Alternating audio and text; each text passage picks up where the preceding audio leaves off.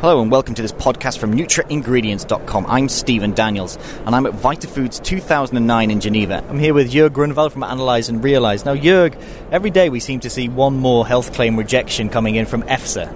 Now, what is the issue here? Because obviously you've worked on health claims dossiers, you've helped, as a CRO, you've helped do the clinical trials.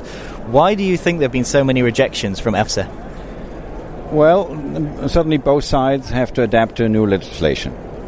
And so far, the food industry has not really done very deep research like the pharmaceutical industry.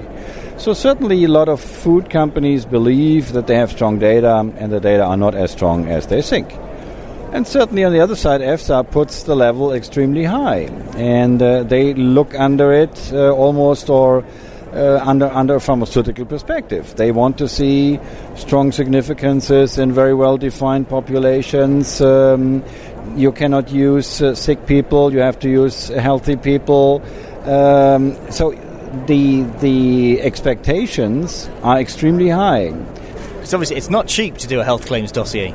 I mean, we've seen various different companies say it can cost upwards of 5 million euros. Do you think the companies that didn't apply initially and held back and now have seen how EFSA works? Well, first to your comments regarding the costs. These multinationals, they calculate everything they have done in product development. We do clinical trials and claim dossiers. Certainly, you have to invest more than 100,000 euros, but in the range of 150, 250, 300,000, you can make a decent, very good clinical trial and a claim application together. So it's not as expensive as you may think. Certainly the tactic, do I submit early or late? In the moment, we are advising people to wait a little bit, because submissions at that stage seems not to go through so easily. Perhaps it needs a clearing phase, perhaps it needs lobbying, perhaps it needs rethinking of the EFSA, that their expectations for foods is just too high. We might come to a level that perhaps we can use people which have a little, not a strong disease, but a minor medium kind of disease. Then we can easily get better data. From the quality of the data, I agree that you should do a placebo-controlled double-blind study. I think this is not disputed. But to reach this in a healthy population is extremely hard. Have you been surprised by some of the decisions and the rejections, considering the companies and the size of the budgets that they had to play with? Are you surprised by the rejections that EFSA have come out with? Certainly some decisions are hard to understand. And in some cases we would say Cranberry has such good data, and still it's rejected. That's hard to swallow.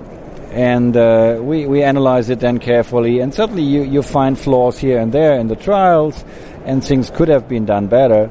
But I would expect it that they take the bulk of the data, and the bulk is very positive, and the quality is very positive, and even overlook these tiny little things which you find in any study. Also in the pharmaceutical trials, you always find little tiny flaws. I think they are a little bit overstretching. So a lot of people have got a lot more work to do, and it's a good time to be a CRO. We don't wish the industry to spend more money on making claims, but certainly we understand to make clinical trials and the claim submissions. So our business in a way is growing on that part. We always had a good business because we are very specialized in the natural products area, have almost run 200 clinical trials in natural products, and most of them in the supplement categories, and now a lot of functional food categories. This goes from yogurts for satiety, fibers for cholesterol lowering, blood pressure lowering products. It goes very broad. Arthritis, even beauty claims, and so for us it's a good situation because we can bring our expertise onto the table and have a lot of publications to show that we could reach good clinical data with food products. Thank you very much, Jörg. This is Stephen Daniels of VitaFoods 2009.